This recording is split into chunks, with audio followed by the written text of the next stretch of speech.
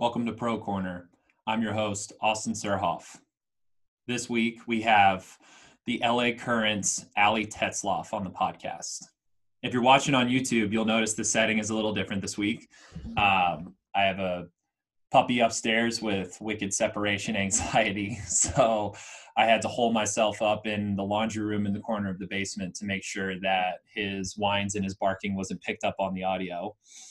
And another reason that I feel okay being in this laundry room in the corner of the basement is so that everybody understands, like, this stuff isn't always glamorous. Like, this mic, $60 on Amazon. I'm using the proprietary camera built into my computer that people use for FaceTiming. Like, I don't do this podcast for money. I don't do it because I want some cool podcasting studio with all the high-tech equipment and the bells and whistles. I do it because I want to share these athletes' stories like Ali's today. And I want everyone to see that there's a certain GarageBand aspect that goes into getting this thing started, and it tends to start out being cobbled together from whatever pieces you have in front of you. And that pivots perfectly to Ali. Ali is not an Olympian. And that's important because what we talk about in the episode is when she's asked at swim clinics if she's an Olympian, she says, not yet. And we dig into why that's a very important piece of framing that she does in her mind. Ali is also interesting because she ran into something out of college. She's in her second year as a pro, and she recently moved to a pro-specific site at Wolfpack Elite at NC State. But after graduating from Auburn University, her first pro year, she just stayed at Auburn and swam in the pro group there. And what she ran into that's common for people like myself and other people that are really, really good swimmers and want to be pro, but their school, even though they welcome pros, and it's a great place like Auburn that fosters greatness, they don't have a set pro group in place. And what tends to happen as a pattern is the people feel this melancholy where they're like around the swim team every day, but their role as a pro isn't, super defined. So they tend to feel a little fuzzy about their identity. And in Ali's case, it was better for her after a year to leave. She felt like she outgrew her college town. That happened to me. The first year I was at Texas, we had a very thin pro group, still the same great coaching, still a high caliber group of people around. I mean, we had freshmen on our team that ended up being Olympians, and we had NCAA champions, and we still had the best coaching staff that anyone could ask for. But it was this weird balancing between I'm a pro now, but I'm still in rhythm with training with the college team. And it doesn't feel the same because I don't get the same benefits of being a part of a team. So one thing that I really like about where things are going for pros, and the ISL, I think, is spurring this, is these set pro groups are being set up in a place like Texas. I talked to Wyatt Collins about that on a previous podcast. Texas has a pro group now, and people like Georgia's Gunnar Bentz, who was a Georgia Olympian and was a pro at Georgia, decided to just move and join the pro group at Texas, where there's 8 to 10 people who are pros, and they know their place, and they have their own practices, and they know their role and who they are. So I love that sort of evolution. Ali digs into that a little bit, and we also cover the parallel between me sitting in this laundry room and cobbling together what I have to make this podcast. She cobbles together a very responsible slate of income to support herself and be on her own as a pro swimmer. She digs into a nannying job that she absolutely adores, and a couple other things. She's a very responsible person, very type A with how she's organized.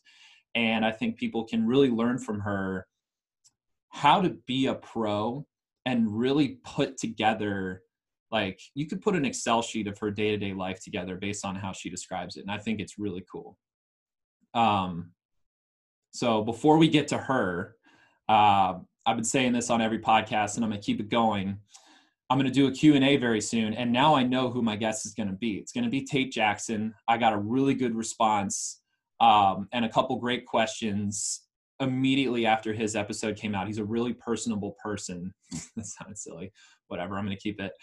Tate's a really personable guy, and he's going to be perfect for the Q&A episode. So keep an eye out the next couple weeks, because Tate and I are going to really pump that up and promote it, and give you a lot of different outlets to send in whatever you want us to talk about. We'll record it live, and then it'll also be distributed the way that the podcast is distributed, both in video and audio form. And we're going to have a great time with it.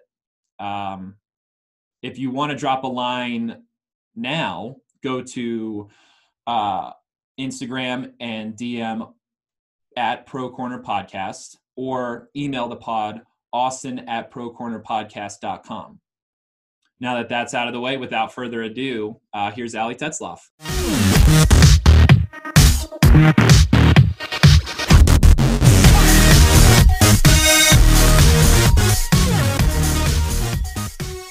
I'm here with Ali Tetzloff of the LA Current. We just had take one trying to talk to her in her hotel room, but the Wi-Fi was just a touch spotty, so she's found undisclosed location somewhere else in the hotel. Seems like you're settling into your new digs on Margaret Island in Budapest in the beautiful Danube River. The LA Current just had a good showing in their first match this past weekend. So, Ali, how's it going? How are you doing? It's going well. Finally, yesterday the sun came out to play, and it was 50 degrees, or in the 50s. So it was really nice, really warm out, or warmer than it has been. But it's been good. You know, I got here last Sunday, and immediately, like, we get off the plane, we get to the hotel, and it's just COVID test, like swab up your nose, down your throat. And we get tested every 5 days in the bubble. So that pain feeling is not very good. I'm not used to it yet. Is it the one that goes up your nose? It is. Yes. It is the one that goes up your nose. Oh, way up your nose. Both nostrils too. Yeah, it's like they're pricking your brain for COVID. Yes. Those are not fun. I got one once, and I don't ever want to get it again. So I can't imagine every 5 days. Is it true that you guys had to be negative for a couple tests before you left the United States as well? Correct. We had to get tested Wednesday and Friday before we left, and those had to be not really the rapid test, but a rapid PCR test. So we could get 2 negatives before we could leave the country, even, because there were people that were having trouble in their respective airports in the US, like not being able to even get on a plane. So I lucked out, and Raleigh, that airport, super tiny, and they were like, okay, like, you're good, but you might have problems elsewhere. So I was a little nervous once I got to Europe that they would even let me in, but obviously I'm here now, so it worked out for me. But it's been an adventure for sure. No kidding. And the adventure is far from over, just because everything that you guys are doing over there in this experiment is so unprecedented. So correct. Yeah. Let's just start with what happens day to day, since the COVID thing is unavoidable, especially in this sports bubble where all of you are across the world together, and the stakes are super high to keep you guys healthy, both to keep the league running and to make sure that you guys don't get sick in a foreign country and have to be prevented from coming home for a little while. Yeah. So what are you noticing about the structures of the precautions that are in place that stick out to you especially? So right now we have temperature checks, and we have to sanitize before going like inside any building. We sanitize before we do meals, and we're not even allowed to serve ourselves at meals. So we actually have like a meal staff that's serving us at like a buffet style. So they're behind, and they're just serving our food. Like, we're not allowed to touch anything. They take our plates, and then they just kind of slide it across, and then we grab them at the end, like when we're done. So that's been kind of bizarre to me, because it's like, I know how much I'm going to eat. And then sometimes it's like, these massive servings, and I'm like, oh my gosh, I'm gonna waste so much food. And then sometimes it's like these little tiny portions, and I'm like, I need more potatoes. So so it's been interesting to see that, and it's just been really different. I mean, we do have COVID marshals, so they're like the COVID police, making sure we Hmm. wear our masks and um our social distancing at any time appropriate and all of that stuff. So it's been definitely different compared to last season when I was here for ISL, but I think it's good. And I think it makes like, I mean, I've felt safe and fine, Hmm. and I think everyone else is kind of in the same boat too. Yeah. And I've heard you guys are about 5 days in of having all negative tests, that everyone's doing well over there and everyone's been healthy and safe so far. So it sounds like it's important to do this, and they're doing a really good job of enforcing these things. I've talked to a couple people about these masks marshals, that there's actually a competitive aspect to keeping your mask on. Correct. Yeah, we have like a point system. And if you're not wearing it correctly, or like you don't wear it at appropriate times, or you're not wearing it at all, you get like docked points. Mm-hmm. And if it gets up to 30 is like the max. But if you Mm-hmm. reach a certain number, like you'll get warnings, and you'll have to like talk to the whole ISL sort of like staff. So like the Mm-hmm. president all the way up to, Constantine himself, just kind of Sure. like, oh yeah, I messed up and I wasn't wearing my mask, or I wasn't, or even just like leaving the island unprecedented. If you weren't We're not allowed to leave the island unless Mm-hmm. we're walking to the pool, or we're walking around the island, or on a bus. So it's been very different. And if you get up to 30 points, like they'll actually send you home. So Whoa. yeah, as of right now, I don't think like anyone's really gotten any points, because it sounds like at least my COVID marshal for LA Current, she's like, I don't want to mark you guys. Like I don't want to be mean, but I'm gonna ask you to wear your mask and socially distance. So please Yeah. just listen to me, so I don't have to mark you. And So she's been really nice. do the points also affect your team standings? Like, are these like ISL team points, or is it more of a No, demerit system? it's a demerit system for Okay, sure. so Yeah, the yeah. vibe that I gotten from a couple people that I talked to, and it's good that you and I are clearing this up, is I thought it was literally there's points in the standings. Allie doesn't wear her mask. Boom, 1 point drop. Okay, No, got it. no, this So is just it's more all like like House Cup points in Harry Potter. Got correct, it. correct. Yeah, yeah, Oh for man, but sure. either That's funny. way, I like that they're gamifying it instead of just saying, "Hey, wear a mask, wear a mask." It's the rules. There's an actual game to it too, Yeah, and it's yeah. also they don't tell you if they take points, right? Like they'll just write it down. Like, have you been given a warning yet? Have you seen anybody lose points? Um, I honestly, we've all been like really good about wearing our masks. Okay. And I feel like that's not something typical you really see, or like when COVID first started, everyone Mm-hmm. was just kind of like willy-nilly, just like going out still. They weren't really wearing masks. But I think Europe especially has done a really good job of like trying to contain it. And that's what I've noticed is like no one here has had an issue. I've never seen anyone without a mask, except if they're like literally about to jump in the pool, if they're about to like step up on the blocks, obviously, or like Mm-hmm. walking to their race, or at meal times. Yeah, if So they're we have to putting wear food in their mouth. exactly. Yeah. um like we have to wear masks while we're lifting weights, which is a pain in my rear end and everyone else's, because you're like, trying to keep your weight shape Yeah. in check, and I'm trying to like lift heavy and everything, and I'm like out of breath because I'm in a mask. But it's just like those sort of things you're gonna have to sacrifice, because I don't want to go home, and I don't Mm-hmm. want to make like LA Current look bad because I'm getting points, and I'm sure like nobody else does either. So that's just some of those things that it's like, well, I want to keep people safe, and I would hope that everyone else would want to keep me safe too. Well, it seems like everyone that's over there, along with the entire swimming community, sees this as such a special thing that Hmm. we're all in this together, whether you're over there and you've got to keep your mask on to not go home or affect the LA Current, or, you know, make the league shut down because you got someone sick. Um, how are you feeling about the league so far, and like your belief in what it can do and how special it is to be a part of it? Because this is your second season with the Current now.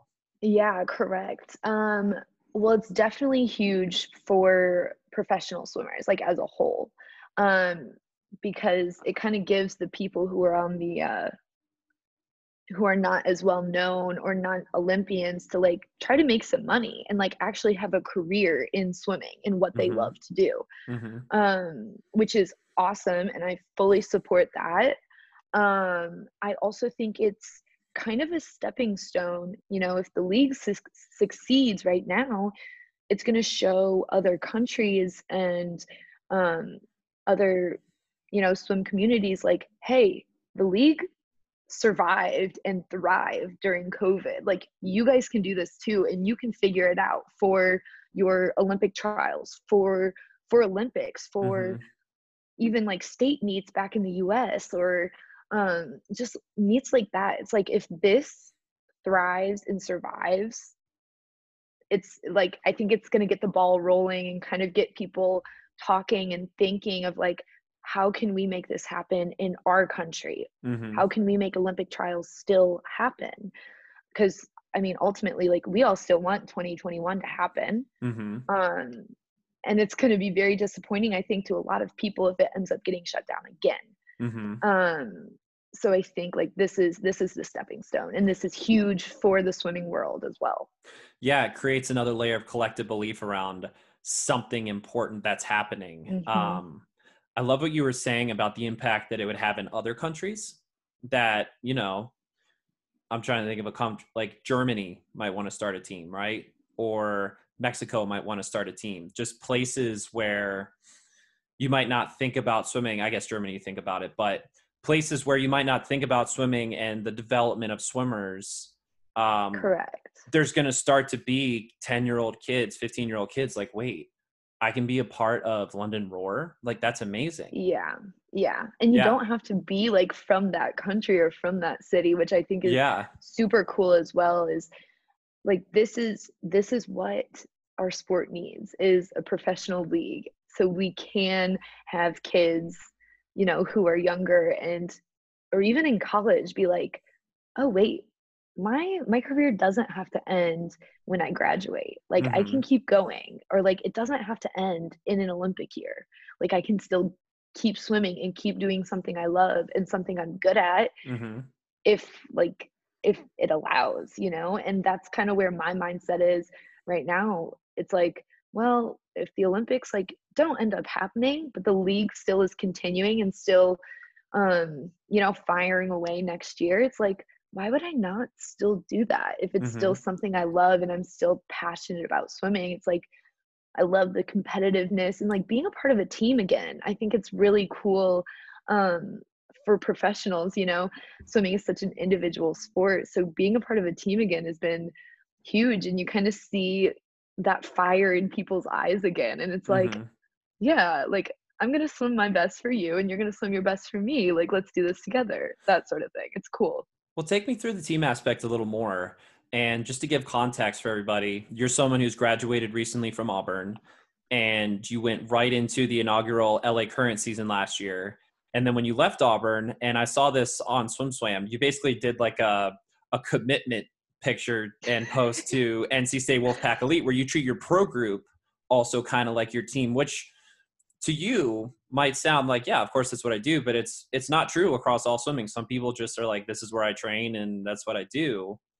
Yeah. So how does the LA Current team compare to maybe your pro group with Wolfpack Elite or your Auburn University collegiate team? Um, I think definitely I'm going to compare to Auburn first, just Please, because that yeah. was like the first step. Mm-hmm. Um, so I was at Auburn for 5 years, one of them being the first season of the ISL team, Mm-hmm. of being on LA Current, which was awesome. And I was really, really pumped to like stay there another year and compete and race, be on the national team for those coaches, and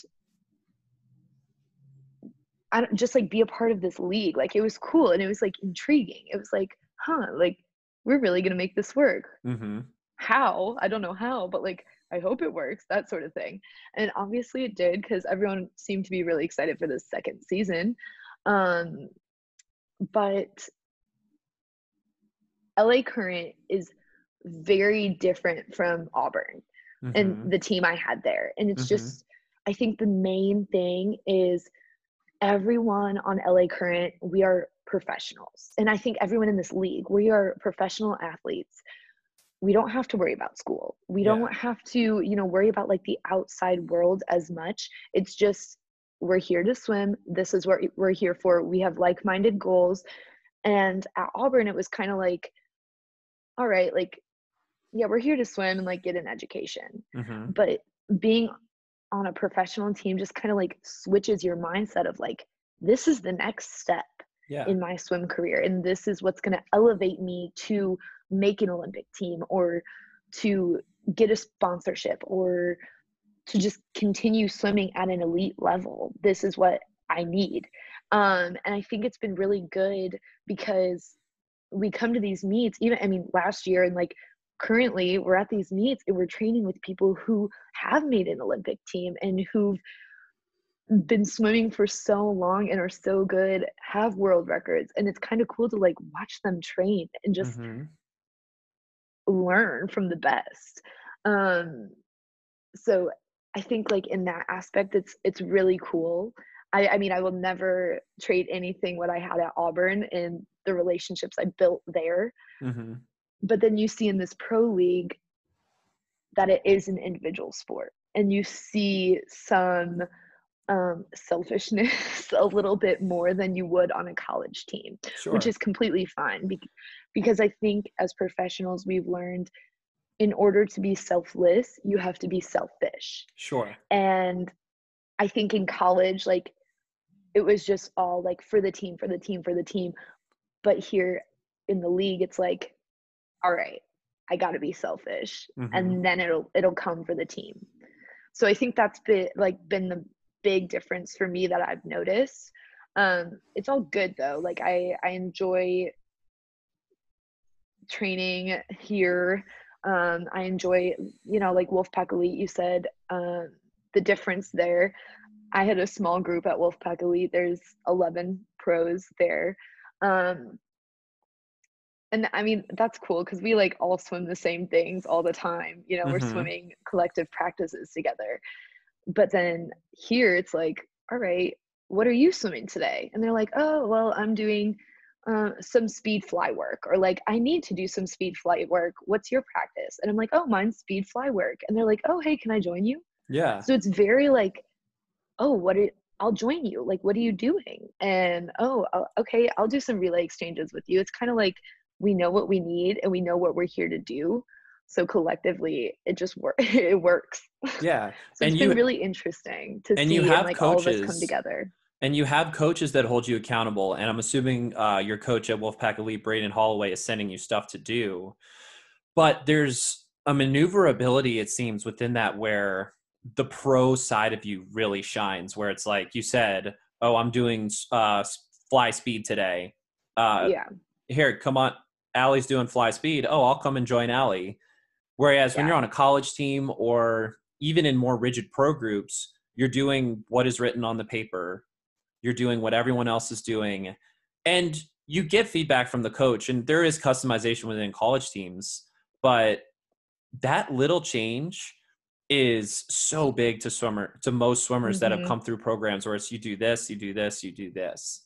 So have you noticed a side of yourself kind of grow a little bit, especially over here in this bubble where you can just kind of piece together your training as you go to get what you need here and get what you need here and learn from this person, but then also have a general path that you follow more so than here's the specific workout every single day? Exactly. Yeah. So Braden actually has been a savior during all of this, because he has seven pros here. So he's kind of like all over the place, and we're all on different teams. So he kind of has to figure out who's being coached by who needs this, what are they swimming, what are they, we're all on different schedules. So he actually came up with an Excel sheet that he just shares with each swimmer. And then two of my coaches on LA Current also are a part of this Excel sheet, so they can see what I'm doing what day, and just like basic guidelines of like what I need. And Braden might write like my main set, and then he'll give guidelines of like, okay, 2000 warm up, add some speed work in there, or like make sure she does fly today or whatever. Right. So then I'll get together with my LA Current coaches, and they'll be like, all right, here was the main set that was in the Excel sheet. Here's what he wants you to work on. Let's come up with a warm up. So it's been really good to kind of like take ownership a little bit more for my training, and kind of, I moved to NC State in August, and I'm still learning Braden and the NC State regime, and how he kind of structures things and what he wants to focus on. So I'm very new to it, but it's also cool because it's like, all right, now I can see like kind of what he's thinking, and then plan my practices out a little bit. So it's been neat, and I really do like it. It has been holding me accountable as a swimmer as well, because I have to balance my weight workouts too, and my weight coach at NC State has also been like, all right, you got to be at 70 to 80% effort all 6 weeks. He's like, I don't want you backing off. I don't want you going heavier. He's like, 70 to 80%, stay there. So then in the pool, it's like when I have a hard workout, I really have to press, because I could be sore from weights, or I could be a little more tired from the meet. But the pool has like been my main focus, I think, since going to NC State in August. Is like, all right, I want to focus on like what I'm doing in the pool, what I'm learning at NC State. What do I need to do for 2021, basically? Yeah. And on that for 2021, it's not like, so the ISL is a big deal. This is the league, and you guys are there to win. You are there to, as the LA Current, to win. But the Olympics, it seems like, especially for yourself, is still the guiding light for the overall training cycle.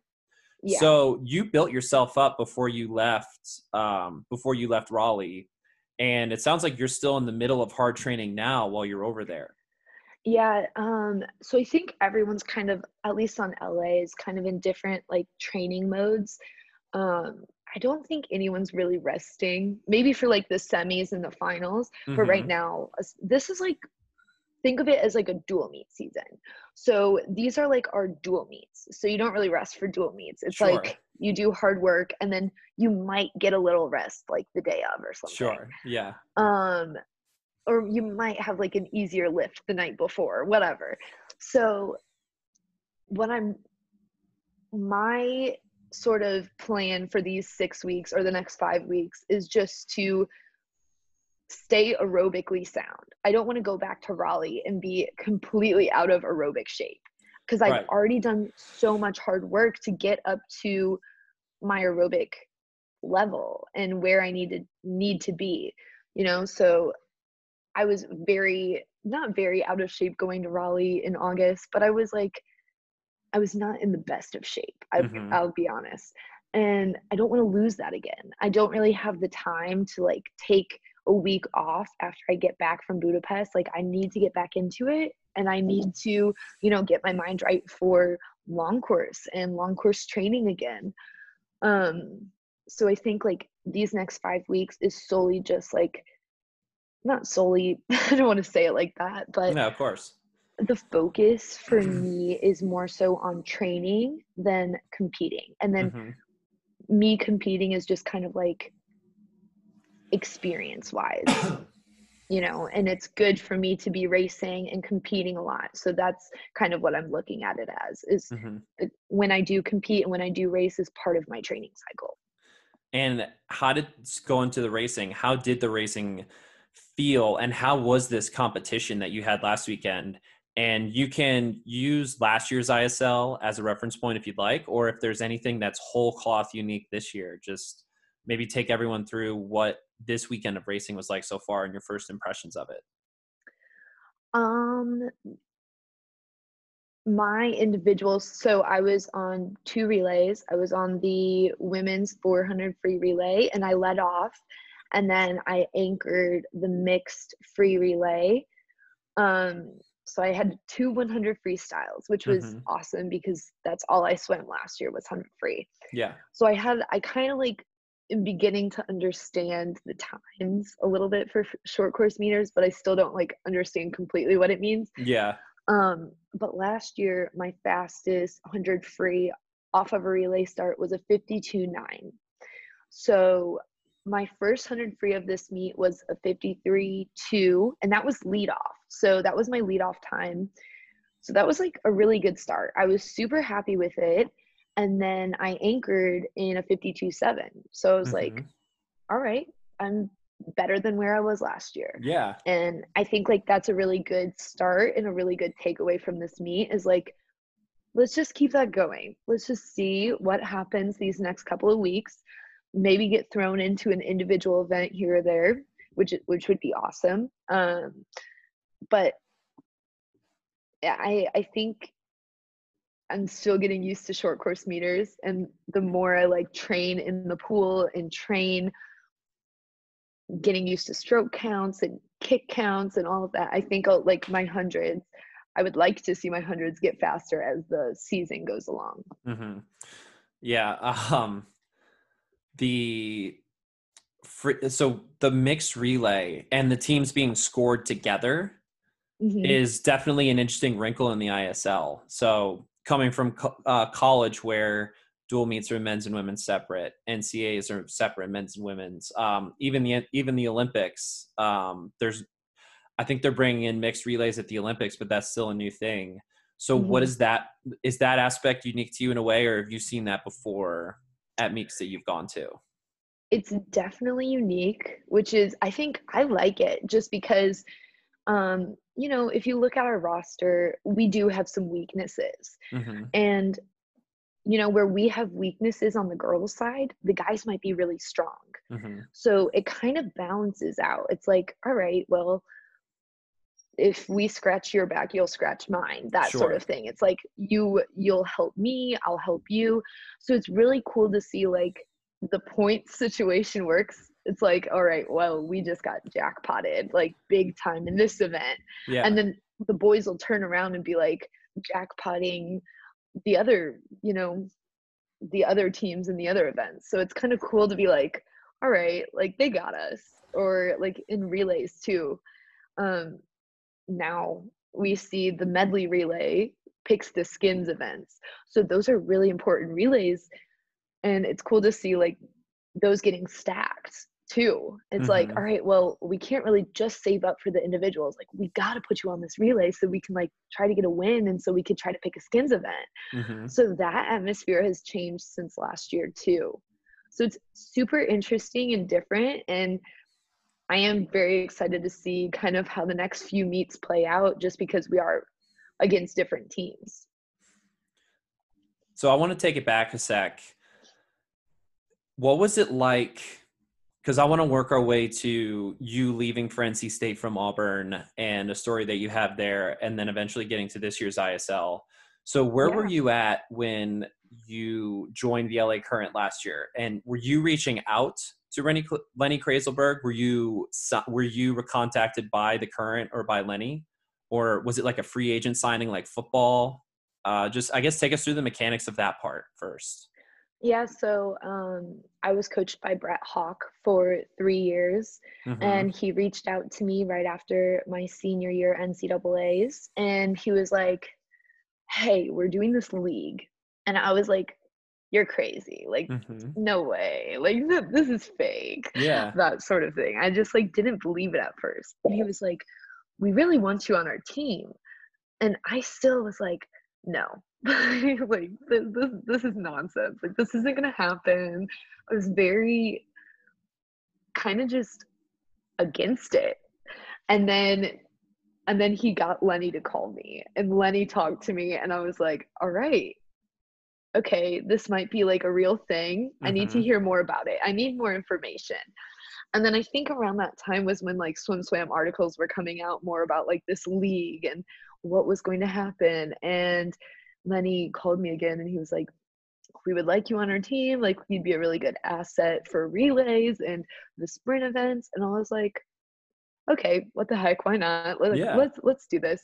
So that was probably in like the March, April range, right after my season was done. Sure. And I was like kind of pumped for it. It was like a big opportunity for me to like begin to make money as a professional swimmer and Mm-hmm. not just have to rely on, fitter and faster clinics or like pro series meets or trying to get a swimsuit sponsorship. It was like, this is guaranteed money. I just have to show up and swim well, Yeah. Yeah, So absolutely.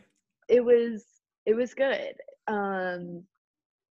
So then I went into that summer and my coaches were kind of skeptical about it. And they were like, well, like, we'll figure it out. Like, we'll send you the things you need and we'll talk more about it.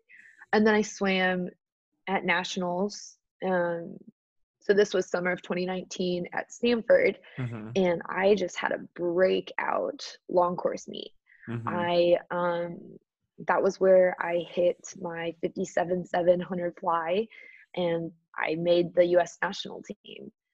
And So it's that was like, one of the 10 fastest 100 fly times in the last quadrennial for United States oh, swimmers. yeah, Yeah. yeah, yeah. I have heard of that. Yeah. So, Just I since mean, 16, I mean, you're one of the best butterflyers in the country. yeah, yeah, I think I did see that on SwimSwam, but it was just like really exciting. It was kind of like, oh, wow, like I do have a really big shot. Mm-hmm. And the 100 fly, the way I look at it going into 2021 now, is it's a very wide open event. I don't Yeah. think there's anything really for sure. Anything could happen. Anyone could come up from, being in the 20 range in the US right now and just come up and like sweep all of us out, like you never know. Sure. Sure. Um, There's no like Michael Phelps, Ryan Lochte in the 200 IM kind of deal where it's just like stuck. exactly, Yeah. exactly. So I went back to my hometown after Stanford and I was just elated. I had a really good 100 free. It was the first time I ever broke 55. I think I was 54.6. Don't quote me on that though. And my 50 free, it was kind of funny. I was entered in at a yard time. So Oh I was in man. heat 2 out of like 12. And I popped off the 7th fastest time and snuck into that A final from heat 2. Oh, that's amazing. So I had a really good prelim swim and then I might have been 8th actually. So I like snuck into that A final and Yeah. then I ended up breaking 25. So I'm a 24.9 50 freestyler now, which was awesome. I was so happy about that too. Yeah. So That's a big barrier to break through as oh, for a women's 50 sure. freestyler. Yeah. Yeah. So it was awesome. Like I said, I had a really good meet and I went back to my hometown. I ended up staying there a little bit longer than I expected before I went back down to Auburn to start a new year. Just because I was like, well, I'm traveling for the ISL. I don't really know when I'm going to be home. My sister was starting her freshman year of college, so I wanted to like be with her before she left and like started a new chapter in her life. So I ended up staying through Labor Day. So I stayed home a whole month. I had some car issues, so that's why it kind of delayed me going home. I ended up purchasing my first car, which was awesome. Like Mm-hmm. I own a car now. But then I went back down to Auburn and it was go time from there on. Mm-hmm. I was training at home in August. I think I took a week and a half off, but then I started like training at my high school pool and like a YMCA and I was lifting. So I was getting back into shape and then got back down to Auburn and it was just a different vibe because I was used to team conditioning practices and Mm-hmm. team workouts the first, month and a half Mm-hmm. and I was separate. And it was just kind of throwing me off because I thrive in a team atmosphere. Yeah. I thrive when I can swim with like-minded people and people who are going to push me at practice. So I think my training kind of fell off in the fall which didn't really set me up well for a good and successful ISL season. Mm-hmm. I didn't really have the best US Open or Pro Series meet at Des Moines, and I was just feeling very negative and broken down about swimming.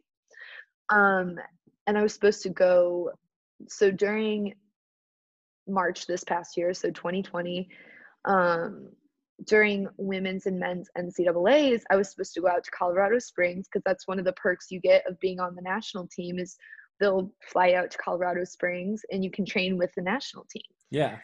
So I had a really cool opportunity. I was supposed to spend 2 weeks out there during men's and women's NCs and just get some good training and good long course, like-minded people, like I said, Mm-hmm. and then COVID shut everything down. Yeah. And I was still training for about a week and a half. And then the Olympics got postponed. And at first I was just kind of like, I'm fine.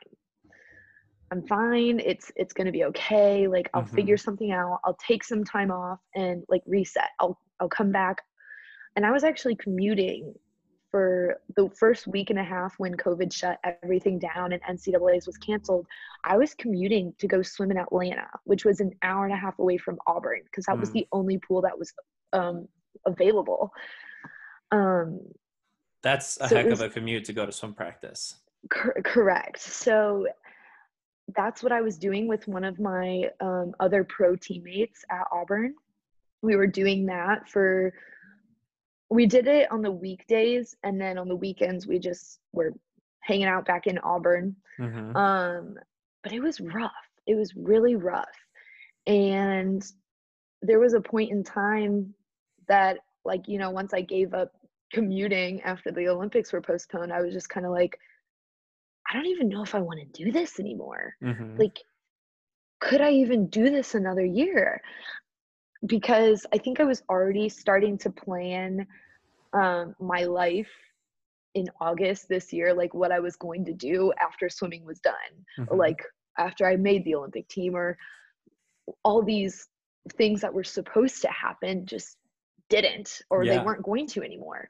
So it was kind of like, what am I going to do now? So then I was like, all right, Allie, what do you want to do with your life?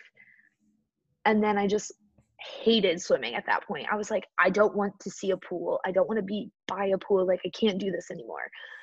And I haven't really told many people that, where I was just, I was so broken down about the sport and so negative that I wanted to quit. Mm-hmm. And I had that mentality for about 3 weeks, I would say. I ended up, you know, I was in Auburn at that time, and then I ended up going home.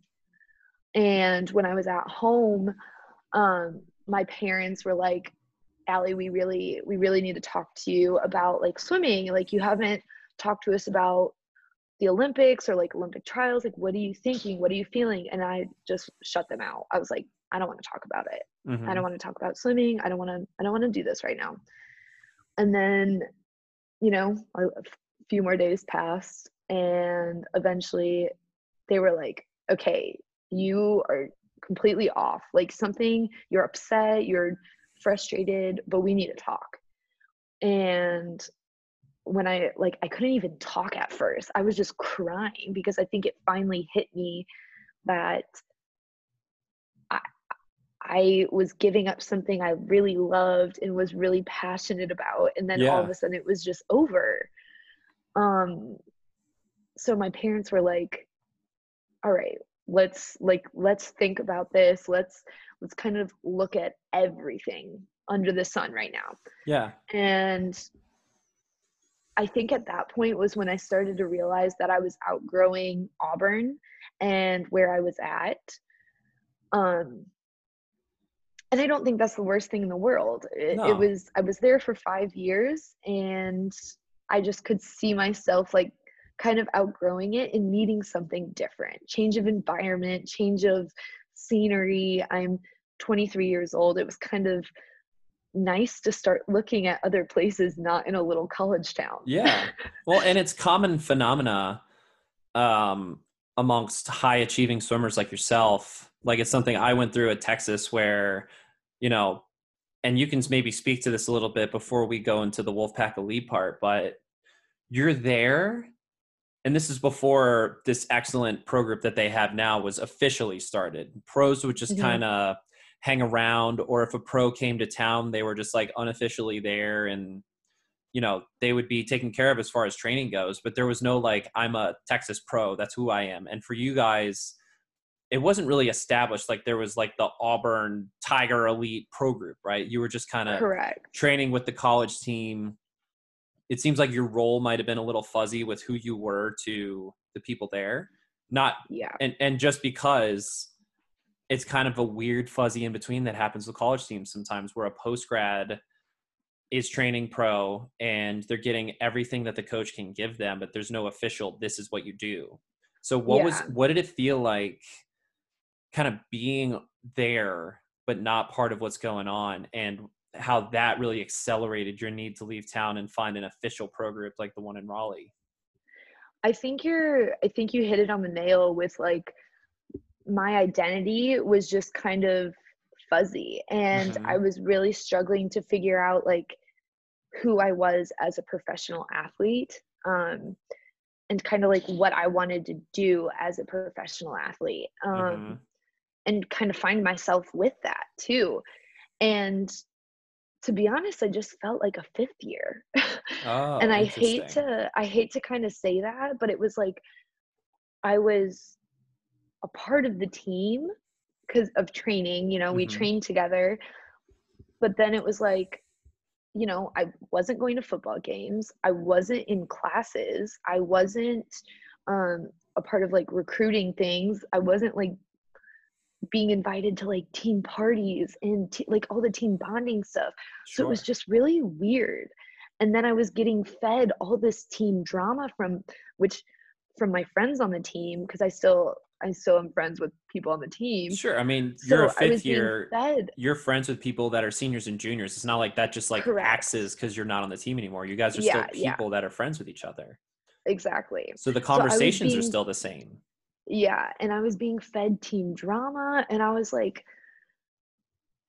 "Th- I don't want this. Like I don't want it was just very because I wasn't a part of the college team. I Mm-hmm. wasn't scoring points for them. They didn't have me on the team anymore. So I don't know if maybe like some of the girls even had like that sort of feeling too of me like training with them still, but like realizing, oh wait, Allie's not actually at dual meets or Right. What and does things that like mean? that. Yeah. Yeah. It's a weird thing where like you're taking on all of the duty that you had and you're going through the same motions, but it's not towards the same collective goal, and you're not part of the organism that you're used to Yeah. giving, that you're used to like, if you give, it'll give back to you. You're not getting the give Yeah. back as well. Right. Yeah. Exactly.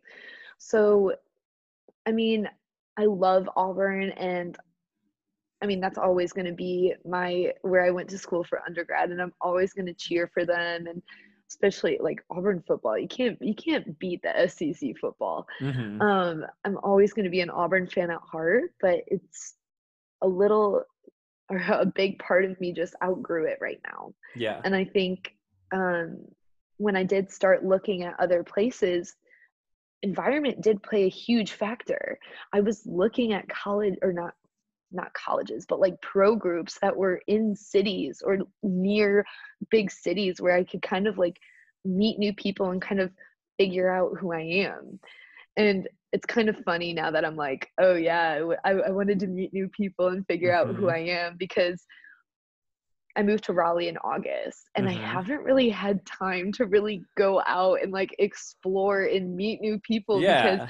I've been busy with clinics and now I'm here for 6 weeks and you know I'm in a long distance relationship. So like those are things I also have to balance in my life and make me who I am.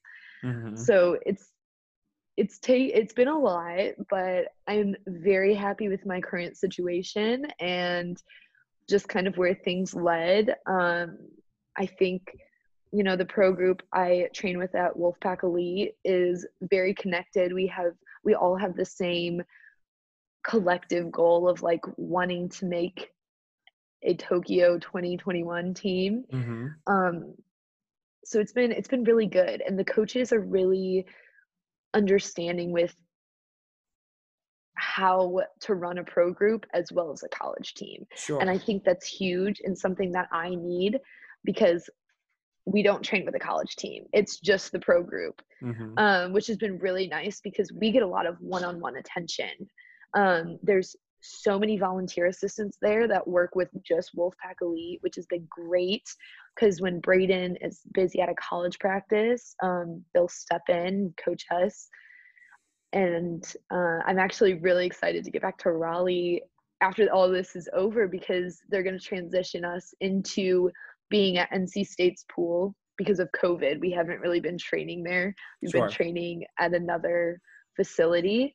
But the athletic director cleared it for us to come back and start getting COVID testing and maybe training with the team, you know, a couple practices a week, which will be really good for them as well as us too. It must be so nice to be with this small group of people who all have the same goals, like you said. I spoke with one of my very first podcasts. I spoke with Marina Spadoni, who spent time at Virginia Tech with Sergio Lopez, one of your former coaches at Auburn. And she said it was just such a switch, just like you said, from being at Arizona State and even being in a pro group at Arizona State, where it's like, this is what's going on. And like the goals are a little weird. Like the best swimmer in her group was like a high school 400 IMer, and she's trying to sprint. And then she goes over to this group, and it's basically like we described it as like an art collective, what she had going on there, where everyone's like talking about ideas and hanging out together. And you haven't had a ton of time to establish like the relationships with both the town and with the group so far, because you were there for a month and a half, 2 months, just getting your feet under you before you left for this ISL meet. Yeah, exactly. But it is still, I imagine your headspace just got completely, like all of that other stuff just vacuumed out that came with being a part of a fuzzy sort of pro college group. Yeah, it's definitely been really nice, because I don't know anyone on the college team. So coming to train at NC State, you know, I have been invited to like group things with the college kids, or like small group stuff, because COVID. Hangs instead of parties. Yeah, there we go. And chill hangs. So I'm like trying to learn names right now, and some people have been like, oh, like if you ever want to go get coffee or like this or that, and I'm like, if I have time, of course, but like I'm crazy busy. And I actually I am the type of person that needs to have something going on like literally every hour of the day. And I'm very like schedule oriented. So I have a schedule set. I started nannying for a family. Really? Yeah, in Raleigh. So I picked up that. I was just like, I need to feel like I'm a part of a part of something. And really? Yeah. Yeah, in Auburn, just with doing fitter and faster clinics, actually, I met so many families in Alabama that were like, oh, like, do you want to come for a weekend? Like, you can stay at our house, we'll cook you food, and like spend time with the kids. And we might go to like the pool to get one individual pool session, but they'd take care of me for a weekend. Sure. And that was so nice. That's amazing. So yeah, I really liked that. And one of them, I actually called them my Alabama family, because one time I just like called them up and I was like, I'm really lonely, like can I come up for a weekend? And they were like, yes, like come on up. And I drove 3 hours and they took care of me for a weekend. It was really good. And I think moving to Raleigh, I was like, I don't know anyone in North Carolina. So I was just looking for like nanny jobs, because I love kids and I love being around kids. And this family, it's a family of 4 kids, and the dad works from home. So he's home all the time. So he doesn't really like need a nanny or like a babysitter, but his kids like there's 4 of them. So when he's trying to work from home, they drive him crazy. So I Sure. just like keep them in control. Yeah. You're just kind of And you're scrubbing his headspace a little bit so that he can focus on work during the day. exactly. And like I get to have fun. Like we just like play Nintendo Switch or like play video games or do Yeah. puzzles and games. And it's been so cool because it's like they work around my swim schedule. So if I have practice from, 7 to 9 in the morning, and then I have a double from usually our double. So it's usually 7 to 9 and then 12:30 to 2:30, which is a really quick turnaround. Hmm. So usually I don't go in nanny until 3 o'clock in the afternoon, and then I just stay until dinner. And I mean, they work around my schedule and they're so supportive of my swimming. Like I told them that I was leaving for 6 weeks and the kids cried and I felt No. so bad, but we've been FaceTiming and they're still like, can you help me with my homework? And Yeah. that sort of thing. So it's been really cool and like a really good thing to have for me, at least. Yeah, and it scratches that same itch of when you were in Auburn and you had your Auburn family and those other families that you would hang out with, that it's like Exactly. a home base, I guess, right? Yeah. Where Yeah. you feel like a sense of family and a sense of warmth and welcoming. Yeah. Well, So that's a really wonderful thing. So yeah, thank you you. said you like to keep busy. You Yes, also for sure. have to do a lot. We've touched on a couple things you do to put together basically an income as a pro swimmer. And one of the things that's really important to me through this podcast is people understanding each person I've talked to, kind of how they pie chart out supporting themselves. Yeah. So obviously you're here at the ISL right now and you make money for that. But Mhm. say that it's a typical, when this is over, December week or December month or January month for Ali Tetzloff. What are you doing week to week, month to month to put together your income to support yourself? Yeah, so last year, I'll just go like based off of last year because ISL wasn't, 6 weeks and we didn't get a monthly stipend like we're going to be getting this year. Sure. Last year I put a goal in that I wanted to work one fitter and faster clinic a month.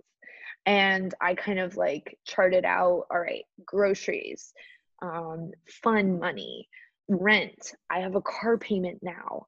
I'm very fortunate enough that my parents still kind of, support me a little bit. So they pay Sure. for my insurance and my gas still and cell phone bill. Yeah, I think that's pretty much it.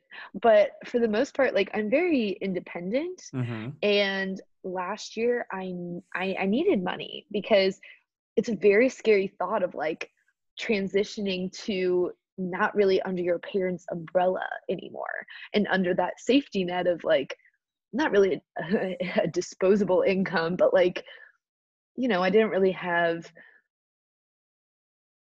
my parents didn't really need to like worry about the money as much. It was like if I needed a couple $100, they would give that to me. But now it's like I'm making money, so I would feel bad asking for the money. Yeah. Um, but I'll just go off of kind of like what I'm thinking about for this upcoming year. So my rent has gone up. I live in a city now versus small college town. Yeah. Great town like Raleigh, where the rent is a little bit more in line with, 20-year-olds, people in their 20s like yourself moving there to Yeah. be professionals. Like it's Yeah, a young it's a pretty professionals happening for place. Yeah. sure. Yeah. So my rent has gone up, but I actually don't live like necessarily downtown.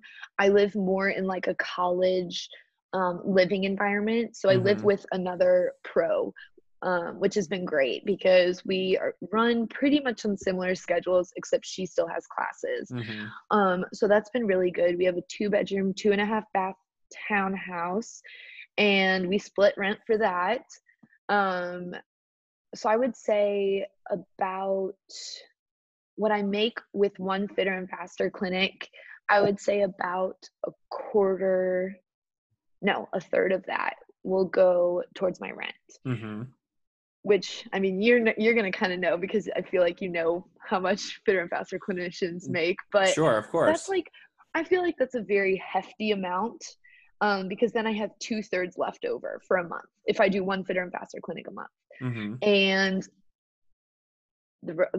part of that money, about, I would say, I'm trying to like think mathematically in my head. Some of that will go towards a car payment, and I pay 300 every single month. I don't mind sharing that. I Sure. pay 300 every single month for a car payment, so that's also factored in there.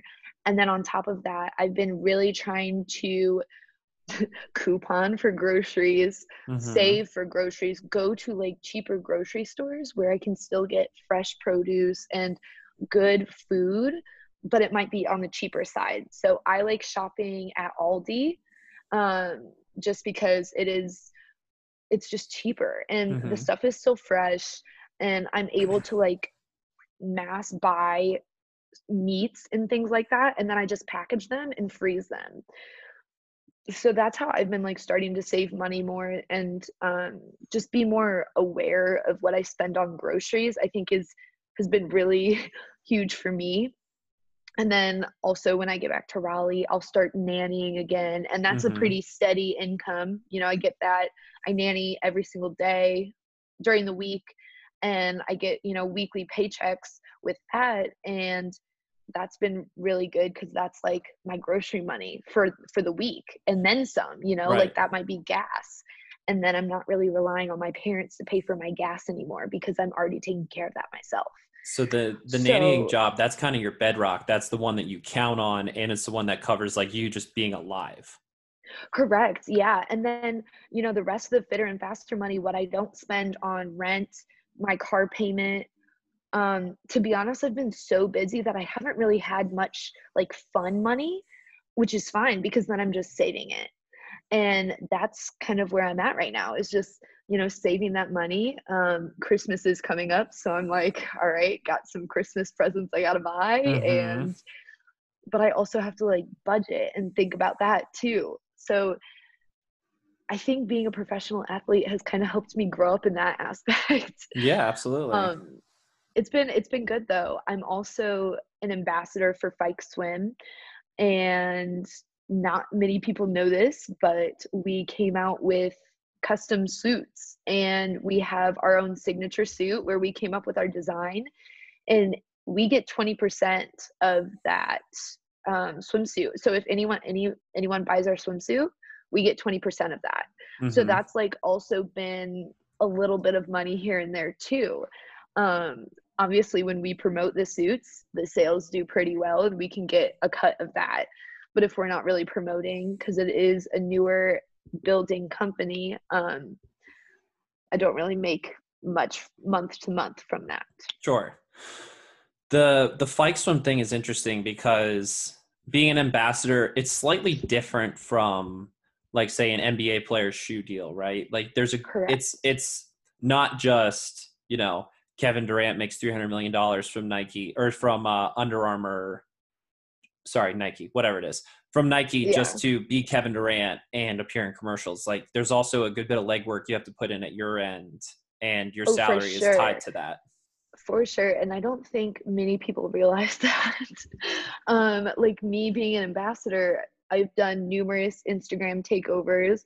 I've come up with a suit design. I'm constantly, well, not constantly while I'm here now because of a time change, but I'm constantly trying to give feedback to the owner, James, and help him improve his company while also trying to build it and trying to promote his company.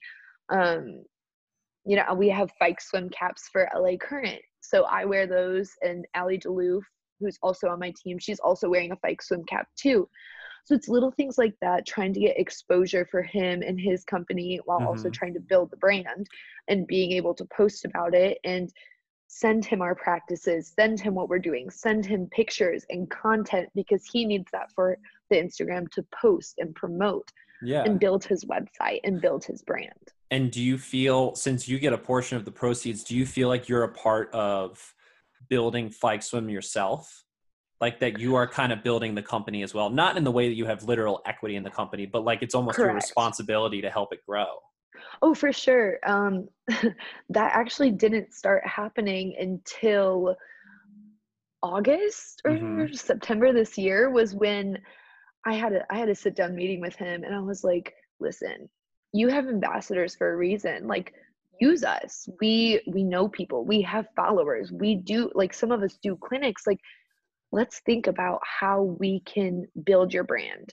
Yeah. And I kind of took a little bit of ownership in that. And then it's funny that we're like on a Zoom meeting, and before this I was like, oh yeah, I only have been on 4 Zoom meetings. It was Fikes, like the Fikes swim Zoom meetings with Mm-hmm. him and the other ambassadors, and just shooting around ideas. And it's kind of made him think a little bit more of like, okay, like I can do this. Yeah. And he started looking at, I think we have a media guy now that like revamped the entire website and made us look a little better on our profiles, and made the swimsuits, they're now ghost mannequins, so you can kind of see like a swimmer body in them. So it's definitely been different, and I'm not like the most creative person in the world, but I feel like I have a strong enough opinion on something if I know it's correct or going Mm-hmm. to work or not. Um, so I enjoy putting my opinion out there. Mm-hmm. I'm very Well, opinionated. I would say equally important as creativity is someone like yourself that can provide a structure to creativity, because you're someone that's so Yeah, schedule and process oriented that that part's just as important as, you know, this nebulous concept of being creative. exactly. Yeah. So And then on top of that, the custom suits, it's a yeah, reflection of you. So of course you're going to have input on how they get out there and into the world. oh yeah, that was, I mean, it was a super cool project and like kind of fun, and it was cool to see all the ambassadors like do their own suit designs too, because it's like, Sure. oh wow, like I never would have thought to do that or whatever, or like picked those colors. Mm-hmm. But it's cool to see kind of like our creative sides too, and kind of what we're interested in, that sort of Yeah. thing. Yeah, and that's probably something that you don't often get to tap into, being an athlete who, I mean, would you describe yourself as type A based on just like everything you put together with your life? For sure, It yeah, must be I it have. must be nice to have this creative outlet too. Yeah, yeah. It is. It's, I've tried, tried to get into numerous hobbies about being creative, and I just don't really have that drive or passion. I'm Mm-hmm. more of like a, it's it's this way, it needs to be done like this. I need to just read a book and let you guys do the creative Yeah. stuff. Yeah, Like, consume the content, of I'll course. I'll control, I'll like support you and give my input, but like I'm not really the most creative person. Yeah. Now, but there is a part of your brain that I do want to talk about, even if the creative side isn't one that you necessarily believe that you tap into very much. And it's the part of your brain that has to do with setting goals. Yeah, I'm guessing you have a system. I want to know, let's say Tokyo 2021, because the ISL is happening right now. You can talk about, actually, if you want to talk about building up the ISL, you can, but it seems like Tokyo 2021 is your true guiding light. So yes, I it want to is. know, how are you planning the mental side of it with goals, with visualization, and what's the foundation that that's built on from what you've achieved before and how you got there, especially with the mental side? Yeah, for sure. Yeah, so I'll talk about my lead up to Tokyo, Please, because yeah. I think that's like you said, it's just my guiding light. Um, Currently, I mean, solely this is just like training purposes right now, and I think right now, goal wise, training in the pool, I just want to be consistent. I Hmm. want to try to make every practice be just as consistent as the last. Time wise, effort wise, just across the board, I need to be consistent. And Hmm. that was kind of the big theme that I realized, it kind of like turned a switch on in my head my junior year of college, is like, oh, that's how I'm going to get better, is like consistency. And like, Hmm. that's how I'm going to get to that next level. So that's probably been my main focus. And when I did switch teams, it's been a learning curve because now I have to learn to be consistent with a different training style and different training program, which has been good because it's taught me to be adaptable and kind of taught me like, all right, just because I am 23 and I have my own opinions and I've been doing things a long time one specific way, like it's taught me to be coachable again, and be open to new opinions and new ideas about my stroke, about my technique.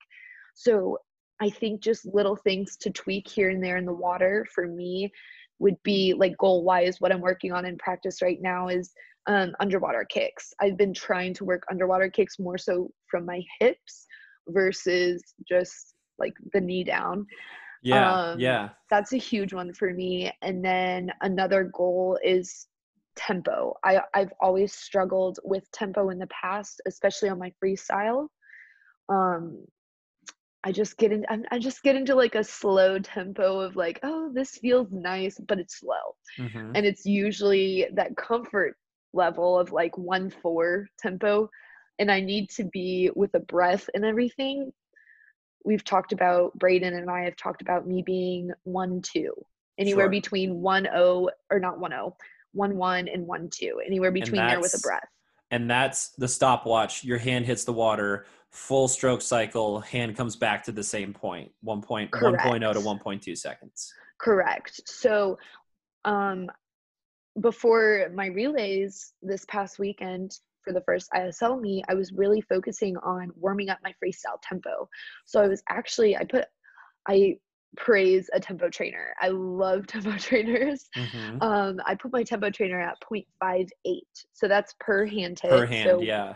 1.16 for a cycle. So 0.58, hand hit, 0.58, Yep. instead of 1 point, and now I've lost it. Instead of 1.2 measuring the one hand, it's hand hit. Correct. Yeah, got it. And for me, just warming that up and like practicing when I'm supposed to breathe. I breathe every 4 on my sprint free. It actually helped, and I'm starting to get there. But Braden took my last 25 tempo when I anchored the relay in 52.7, and he was like, he texted me after and he was like, your tempo slowed down to a 1-4. And I was like, oh. So it's getting there, but again, it goes back to consistency. Mm-hmm. And that's the main goal, is just being consistent with what I'm working on at practice. And I think that's like my main goal through, I would say, December. And just being consistent, working on underwater kicks and the breathing. And I think a huge thing that I've been kind of portraying is this mindset of, when people ask me, I get this question at Fitter and Faster clinics, mm-hmm. and it's, oh, have you made an Olympic team? And I always say, not yet. And I think that's like started helping that switch in my brain of like, not yet. Yeah. I didn't say no, because I still have that drive of wanting to make an Olympic team. Yeah. So I've been starting to transition into like, you can do this. Mm-hmm. And doing a lot of mental talk too. Especially during warm-ups, and if we're having a big practice set, or like even at the meets the past 2 days of just like self-talk, like what I'm doing, every stroke, I'm like, all right, you are confident, you are strong, you are worthy, you are fast, like just things like that I repeat constantly through a warm-up, or through a warm-up of a hard, like before a hard set, Mm-hmm. just kind of a reminder. So I think those are the things that I'm really working on these next couple of months, goal-wise. Yeah, I really like the part about the positive self-talk, because we all talk to ourselves. We all have inner voices. And one of the things that can happen if you don't monitor it and make it positive is it could be fearful or negative self-talk. So is that a shift you've had to make, or was your brain kind of quiet before and you've started to grow positive self-talk out of it? So I actually used to self-talk a lot in college, and I don't know why I stopped doing it. Like, it was like, as soon as I became a professional, oh, you're too good for that. Yeah. But then I like started using it again. And I think I only started using it again like this past weekend. So I don't really have a for sure answer to you on like if it's working or not. But No, I of think course. this past weekend it for sure helped me kind of calm the nerves and get that little nagging negative voice out of my head a little bit. Because the more you start positive self-talking, the less that nagging negative voices in your head and the less you hear it, if that Mm-hmm. makes sense. It does, So absolutely. yeah, so I would say before this, it wasn't negative, but I think there was just quiet, and then there might have been a little sense of doubt. Mm-hmm. Um, yeah, I would say that's probably what's been going on in my head the last year. Well, the brain is is in my opinion the most powerful tool when we move through our sport and try to achieve what we want. So before we wrap, you've already covered part one of Fitter Faster Faves with Yeah, your favorite question to get, your favorite serious question to get at swim clinics, which is, have you made the Olympics yet? Not yet. And I love that because, and this, we could dig way too into how I think about things, but I believe that time is a construct. And when you say not yet, you're charting yourself towards an inevitable future where it has happened already. And now you're just orienting yourself to go towards it instead of no, which correct. is no, I'm never an Olympian. It's not yet, which is yeah, I'm getting there. So Yes. that's the serious one. And I absolutely love that. It's something I've been thinking about the last couple months with positive thinking and orienting how we move through the universe and time. Have you ever had any fun questions from kids where just the precociousness of children has shown through? And you do a nannying job, so it doesn't even have to be necessarily at Fitter Faster clinics. That would be the most obvious space because we have these Q&A sessions and the kids ask us just the most amazing questions. Yeah. But anything that a kid's ask you where you're like, what the heck? um I would really have to think about that question. Sure. But I mean, the kids I nanny for, they're so funny and they're so like bizarre too. Like Yeah. they're so weird, and it's kind of cool to just like see their personalities stick out, and Mm-hmm. um their parents regulate like their screen time so they're not supposed to be sitting in front of a TV or like on their devices or whatever for a certain amount of time during the day. And it's funny because the things they just say surrounding that are like, why why is this the way this is supposed to be? And I'm like, Mm-hmm. what goes through your head to say that? And I cannot think of anything specific, and I wish I had something specific for you to share, but Well, yeah, that's kids. okay. You'll just have to come on. You'll just have to come on again and come with a with a funny I story. Yeah, I will definitely have to. Yeah, but in But the meantime, I we've taken up a lot of your time, and you've been so generous, Allie. This has been absolutely phenomenal, and I'm so glad that we got to get together and chat about all this cool stuff. Yeah, thank you so much for having me. It was fun. Good luck with everything, and we'll. I've heard you guys have a lot of free time in Budapest, so we'll have to have another one of these chats in the next couple Yeah, weeks. for sure. Thank you. Yeah, talk to you. Bye.